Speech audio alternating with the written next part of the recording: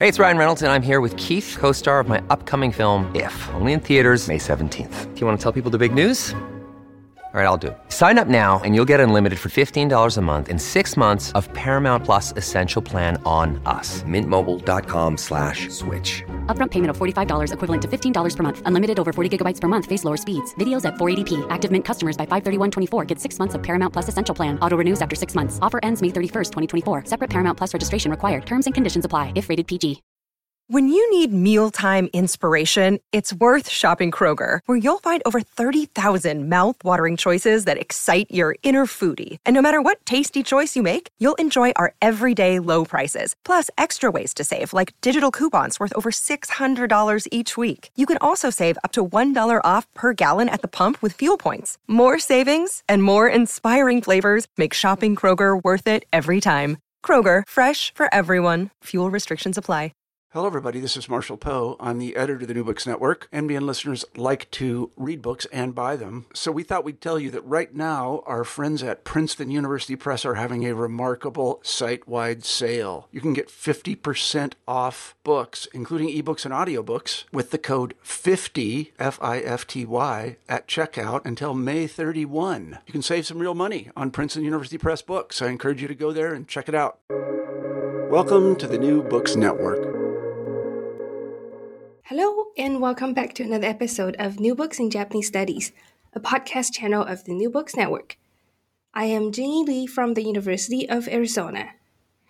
Joining us today is Professor Johanna Zueta from Toyo University in Japan. Her new book, Okinawa Women's Stories of Migration, From War Brides to Ise, was recently published by Routledge. It's currently available in hardback and ebook. In this book, Johanna turns her focus to a group of women in Okinawa who married to non-Western men stationed in Okinawa during the occupation era. And Johanna studies their life stories as well as their identity formation through their marriage and afterwards. Welcome. Thank you so much for joining us today again. Thank you so much, Jingy, for inviting me. You've previously joined us to talk about your book on transnational identities on the Okinawa military base. So how have you been since then? Yes, it was good. I also gave several book talks on that about that book and on that issue as well. And as you know, this current book that I have, this recent book on Okinawan women, they're pretty much related to the previous book, right? In terms of the population that I studied, how they're related to each other, etc. Indeed, that's very nice. So, what brought your attention to Okinawa women's stories and especially this group of war brides? Yes, if you remember in my first monograph, I looked at base workers in Okinawa, many of which retired because of old age. But then these base workers were actually half Filipino and half Okinawans, right? And their mothers were Okinawans. So I wanted to focus more on the Okinawan women because most of the studies done on them, especially the so-called war brides, were the ones who went to the U.S., right? Who married American men. There was, I think I only know of one work on Japanese women who went to Australia as war brides. But then because of my work on base workers, I also, on these half Okinawan, half Filipino base workers, I got to know their mothers while doing field work. So I also did research, a little bit of research on them when I was doing my PhD, and then expanded my research on these women when I was doing my postdoctoral research. And then I decided to write a book about them because I believe that their stories need to be told to the world. However, it's difficult because not many of them were open about their stories. So even their kids, their children, their grandchildren didn't know much about these women.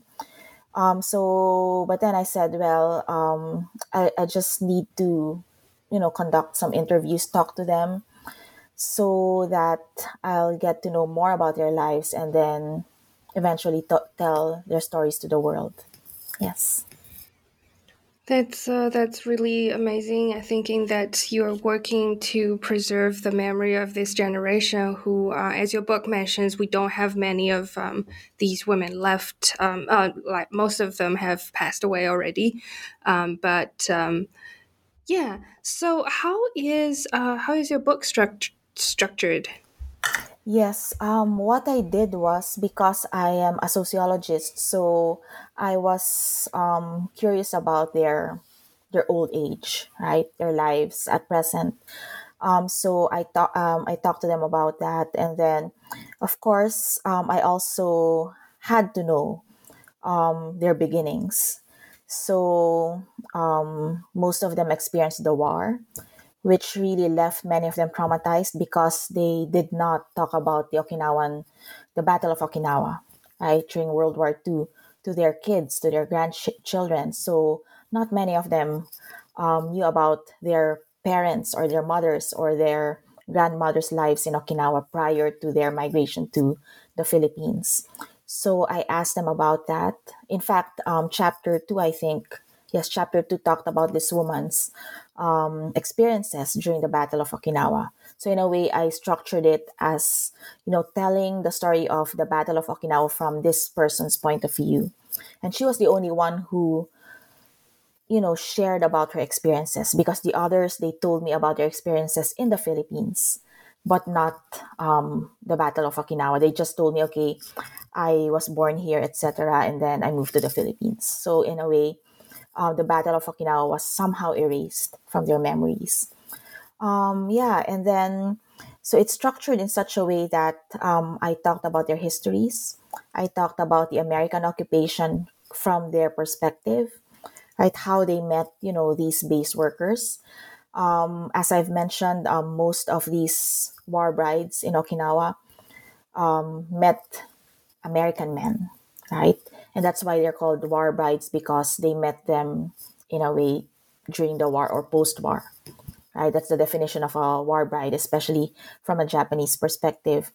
And then, but then there's this group of Okinawan women, there are quite a number, who did not marry Americans. They married Filipinos. So I mentioned in my book that they married the other occupier, which are Filipinos, right? So in a way, Filipinos were part of the Allied forces who somehow occupied Japan, right? And Okinawa. And I said, this is a significant group, and why don't many people know about this? I mean, you go to Okinawa, they know about it, but then academically it's under researched. So I said I have to write this book. So that's how I structured it. And then I looked at, because their migration stories are pretty much interesting. So I looked at their marriage to Filipinos, their eventual migration to the Philippines, their lives in the Philippines, and many of them stayed in the Philippines. However, there's quite a number also who returned to Okinawa in their latter years. So in their 60s, 70s, right, for many reasons. And there's also this one of the last chapters, I also looked at the issue of death and burial, which I think is important because it was also pretty much I wasn't really looking at that, but then these women talking about death, right? They call it the haka, their burial sites, right? It just popped out in some of the interviews that I did.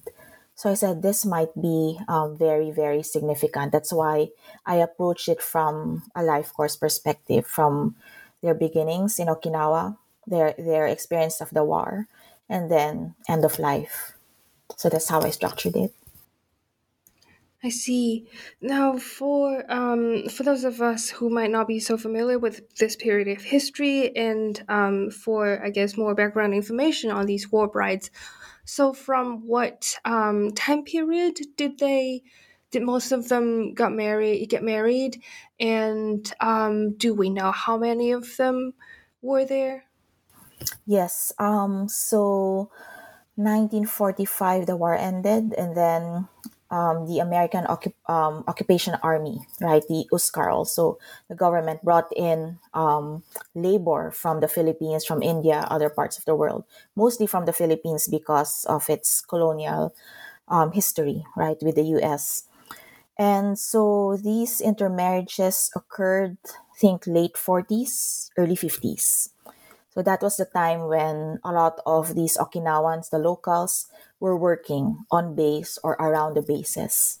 And most of these women I encountered, the Okinawan women, they were working either as maids, right, domestic helpers for families inside the base, or cleaners, waitresses, right. Some of them worked as store clerks inside the bases, right, the concessionaires. So they met these Filipinos because of their work, because they were working on base or around the bases.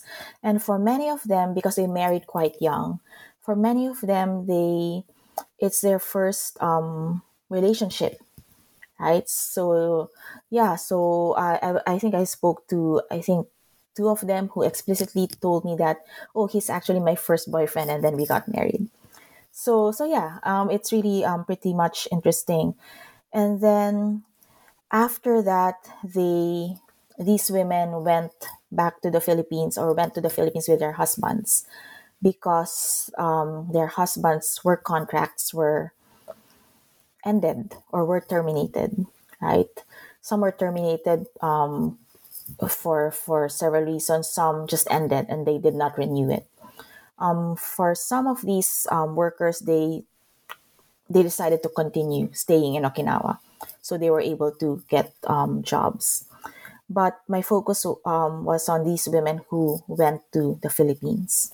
So the migration to the Philippines was in, I think, the mid 1950s, late 1950s. So that period.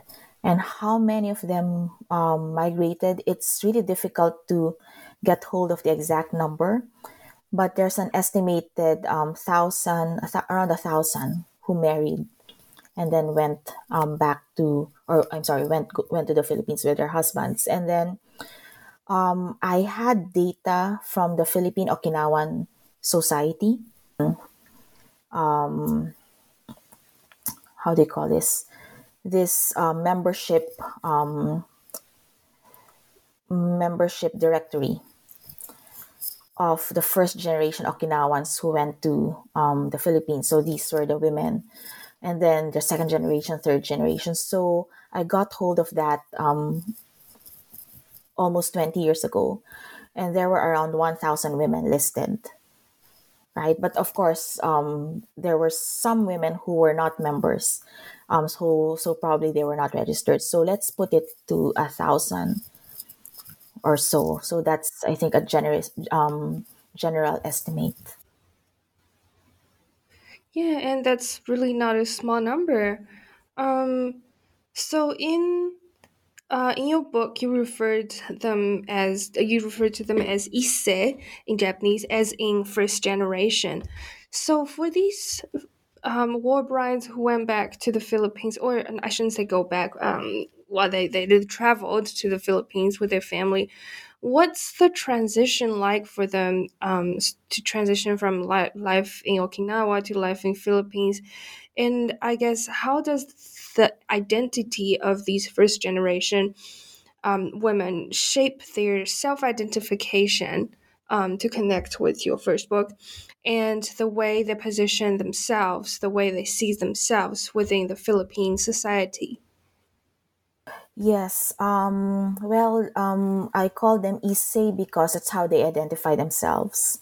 So they identify themselves not as Senso Hanayome or war brides, but as Issei, meaning their first generation. So that it's like I felt when I was listening to them. So I was thinking, oh, I think they're claiming it that they are actually first generation migrants, that they really traveled and brought along their lives and Okinawan culture with them.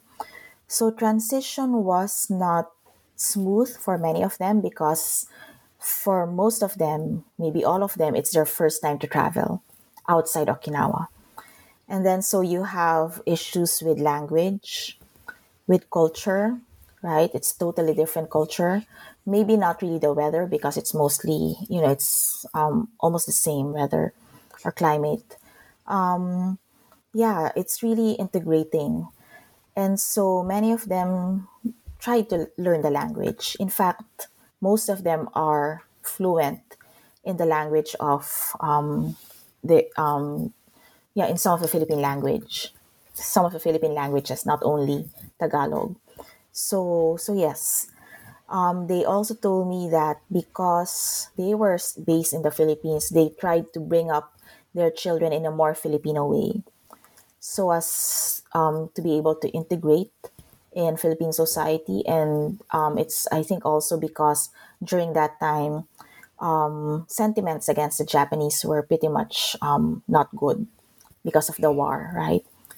So yeah, and I also encountered some of their children, right? So when I was talking to them, when I was writing my first book, they experienced bullying or discrimination because of their Japanese parentage, right? So some women experienced that, but some said that they were able to overcome these kinds of experiences because they really tried to know more about the Philippines, right? The culture and the language. And from another perspective, did you get a chance to see how the Philippine society viewed these war brides at the time? Yes, I think I wrote somewhere that some of the husbands' families didn't really like the women because of the history, right, of the war. So, and these women were actually seen as Japonesa, or were called as Japonesa. Japonesa is the Tagalog or the Spanish term for Japanese woman, but they're not actually, well, technically they're Japanese, but they're actually from Okinawa. So they were in a way lumped as to this category of Japanese. And for the Filipinos during that time, if you're Japanese, then you're the enemy, right? So there was this, maybe tension or this discrimination towards these women because they were seen as the enemy. But that changed because they were able to integrate and because of historical changes as well, especially during the 70s when Japan started becoming the power in Asia, right? The bubble economy, etc. Yes. Now, do some of these women return to Japan after all? And I guess what factors decided their choice of whether to remain Philippine or to return to home?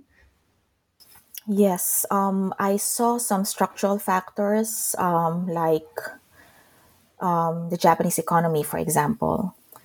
And then some of them returned because their children wanted to return or they wanted to work in Okinawa, and so they accompanied their children to Okinawa.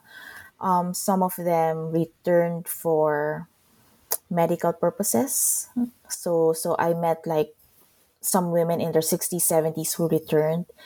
Who returned during their 60s, 70s because of medical reasons, and they preferred to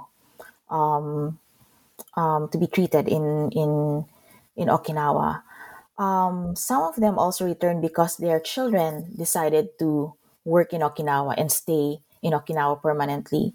So they said, okay, why will I stay in the Philippines? My husband is gone, so they went back home. Some did not go back primarily because their families are mostly in the Philippines, so they decided to stay in the Philippines. Some of them also decided not to go back because they became estranged with their natal families because they were disowned for marrying an outsider. So it's pretty much varied, but yeah, if you look at structural factors, it would be the economy, economic reasons, right? And then if you look at more micro level reasons, it's because of the family related reasons. And after they returned to Japan, how does this? You mentioned that for some of them, their marriage with a non-Japanese person affected their relationship with the family. So after these brides returned to Japan, how did their I guess identity or self-identification change, or was there any kinds of change after they came back to live in Japan? And how did the Japanese society view them after their return? One thing that's significant when they returned was the fact that most of them are Catholics. They converted to Catholicism because, well, most of their husbands are Catholics. And to raise their children as Catholics, they had to convert. That was during that time, back in those days. And they became really devout Catholics. So when they returned to Okinawa, they looked for churches, Catholic churches. And in fact, when I did my fieldwork in one of these Catholic churches, the Issei, so they call themselves Issei, many of them didn't know each other when they were in the Philippines because they were based in different provinces. They only got to know them each other at church in Okinawa, and then they found out that they had similar history, similar stories because they lived in the Philippines. They married a Filipino. They lived in the Philippines for 20, 30 years, and so they became really good friends. And I quoted one of these ladies, and she said that many of she encountered Okinawans saying that they're different because they believe in a god that's being believed by foreigners. So Gai Kokujin no Kami o Shinjiteru, something like that. Because originally Okinawa was not Christian, right? So in a way they're minority. The fact that they also lived abroad for a long time and then they returned to an Okinawa, which is now part of Japan and very much developed. So that also created probably a reverse culture shock. Their language was also affected. In fact, one of the women said that her siblings in Okinawa told her that she speaks Okinawan or she speaks Japanese differently. So those kinds of things, I think, mattered in terms of reintegration. Yeah, but then many of these women also had their families in Okinawa, so they brought their children, or their children came first, worked on the bases, and then they followed. So yeah, most of these women returnees have their own families, their children in Okinawa, although they don't really stay with them. I mean, physically, like in the same house, so they have their own place. Out of complete curiosity, and I don't think I don't think your book went into very much detail about this, but I'm just very curious. So when we say Okinawan woman, do you mean in the sense that they were indigenous Okinawan? And as you were talking about how they faced these challenges after they returned to Japan, I'm just wondering if their treatment as Isse, as these first generation war brides, did that have also anything to do with the treatment of indigenous population in Okinawa from I guess the Japan, the mainland Japanese society? I think it has become part of their identity. They're really Okinawan, so we can argue that they are indigenous, although they did not say the word indigenous. right? But they say that they are Okinawans, right? Okinawa Shushin. Or some of them said that they're not, they identify themselves, let's say they're from Naha, but in Naha you also have districts. So they say, okay, I'm from Naha, yes, but then I'm originally from Uebaru, which is one district in Okinawa. So that's how they identify themselves. But yes, many, yeah, and not only many, all of these women are from Okinawa. So we can argue that they are indigenous Okinawans. They say that they imparted Okinawan ways also to their children. Sometimes food, words, for example, because they were talking in Filipino languages to their children, but then some Okinawan terms or even Japanese terms come up. In fact, I met some Nisei, their children, in the Philippines who were actually, I don't want to say fluent, but they're knowledgeable in Okinawan. They know how to speak Okinawan because of their mothers. And they also know how to speak Japanese, the Hyojunko, right? Standard Japanese. So yes, so they're pretty much aware that they're Okinawans. And then they tell their children that we are Okinawans. I remember hearing some of these women even say the word Rikyu, so Rikyuans. So yes, so they're pretty much conscious of that fact. That's very fascinating. Thank you. Now, in following chapter, in chapter 5, you discuss the choices these women make when they face their late years and death. So, why is this such an important part in the discussion of war brides? Yes, that came up in an interview because they were talking about, and also some of my informal conversations with them. They were talking about Haka, right? They were talking because they're all Catholics, right? The women that I spoke to, and then one of them was saying, "Oh, I already bought like this nokotsudo, this burial vault in a Catholic church. So when I die, I'm already ready." And then I got curious because I said they've been talking about death. So this might be important. And then that led me to really read up on burial, maybe protocols or traditions in Okinawa.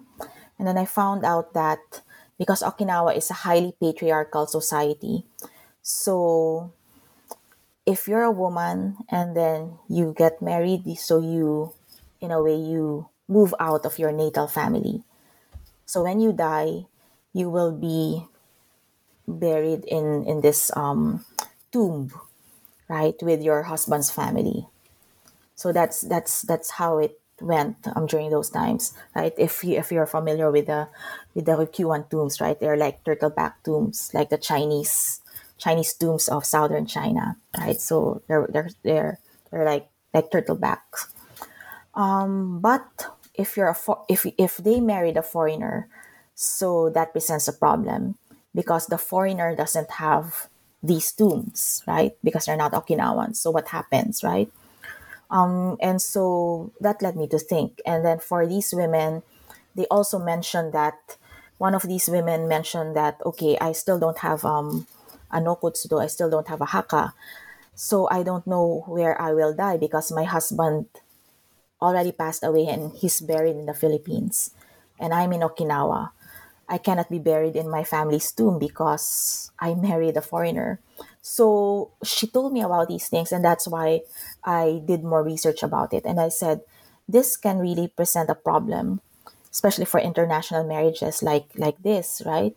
Because tradition states that you cannot be married in your natal your family's tomb because you married a foreigner, and a foreigner doesn't have a tomb in Okinawa.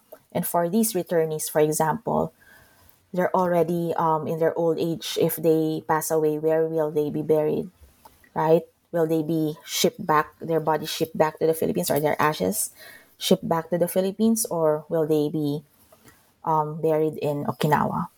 So that came up, and then even the issue of cremation, which is pretty much done in Japan and also in Okinawa now. But back in the Philippines, it's not. It's becoming common, but then people still prefer to be how do you call that? Maiso, buried as is with your body intact. Yeah. So that's actually an issue.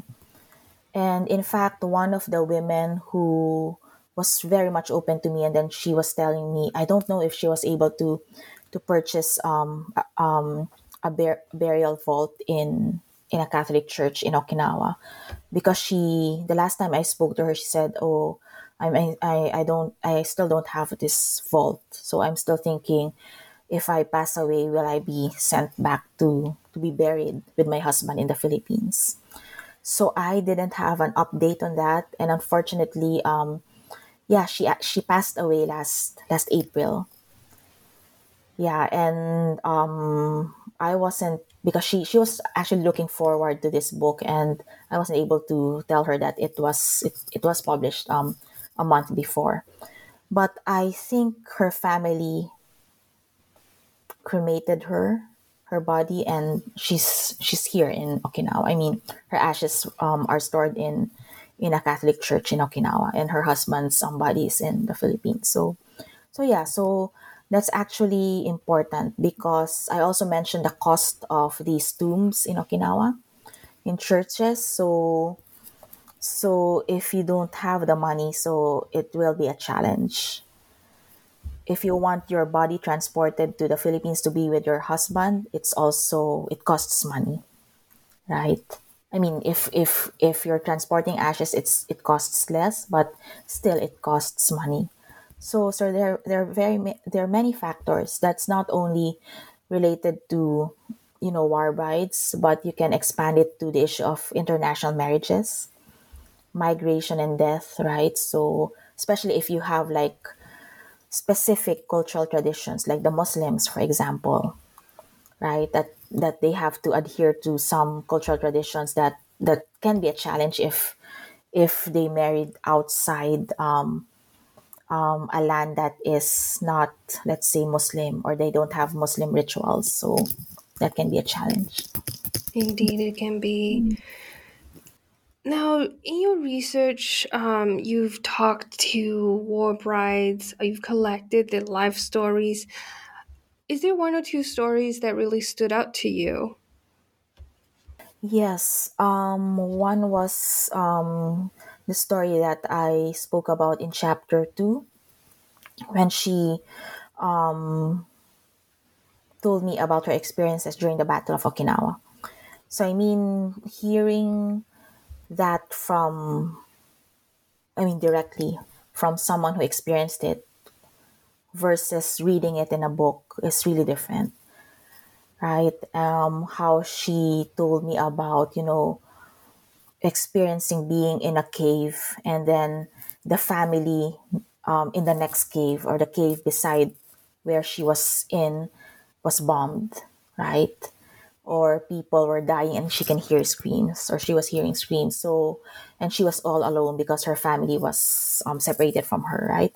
So these are really the voices of these women. So considering that the trauma that they experienced, right? This is very traumatic. That's why many of them were really tight-lipped, that even their children didn't know about this, right? So you can just imagine, right? Retelling, how they can retell their stories. So that's one. And yeah, I think most of the stories of the women when they moved to the Philippines, how they endured, right? Being in a different place. And many of them actually were the only Okinawan or Japanese in the community. Hence, they had to integrate in the culture. And I also mentioned one case wherein this woman, because she was isolated, I mean, she didn't have anyone to talk to in Japanese or in Okinawan. She forgot speaking the language. And when I met her she could only muster like an Ohayo gozaimasu or good morning and arigato gozaimasu or thank you. And then because she spoke the language of the southern Philippines, which I don't speak, I had to talk to her using a translator, an interpreter, because she couldn't talk to me in Japanese and I couldn't talk to her in that Philippine language that she knows. Yeah, there are so many complicated issues that come from this, well, just from their marriage and from the situation that they had to be put in. So in your research and encounter with them, what have you learned um, about their transnational identities in this sense and their current situation in both Japan and Southeast Asia?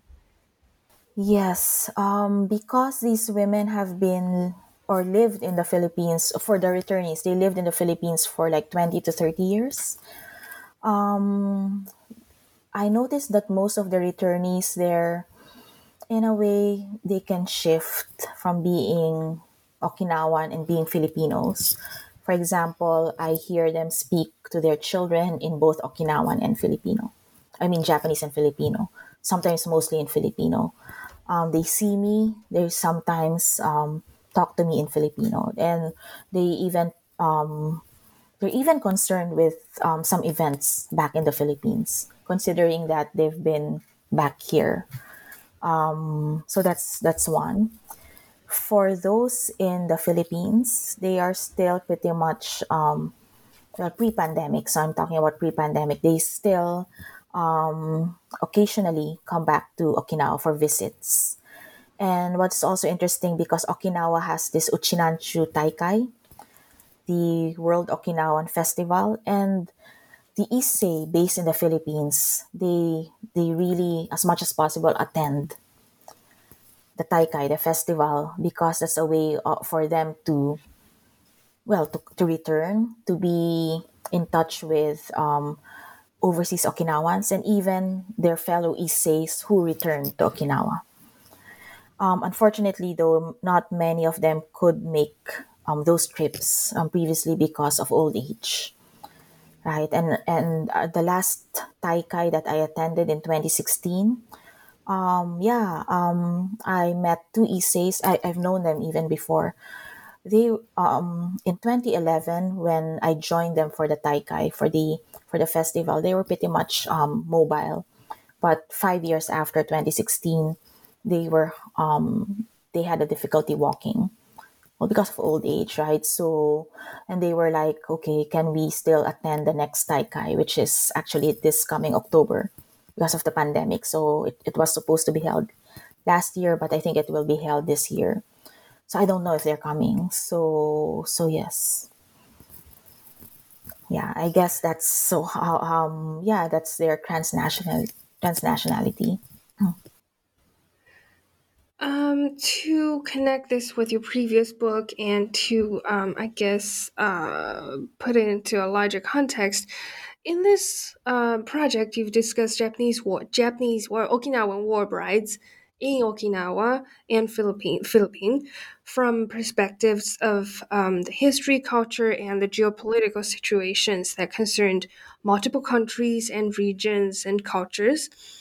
So this is such a complicated topic, and as you've mentioned earlier, there are so many factors that affected their self identification and their position in society.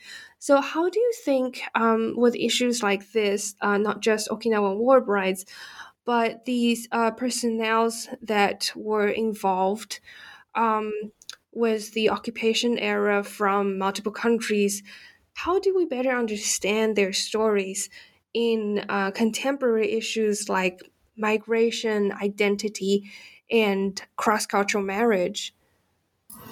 Yes, I believe that migration in Okinawa, yeah, if you're going to look at current migration in Okinawa or the current, let's say, foreign population in Okinawa, I also argued in my previous book that this is pretty much historical. It has historical basis, right? Especially with the workers on base, for instance.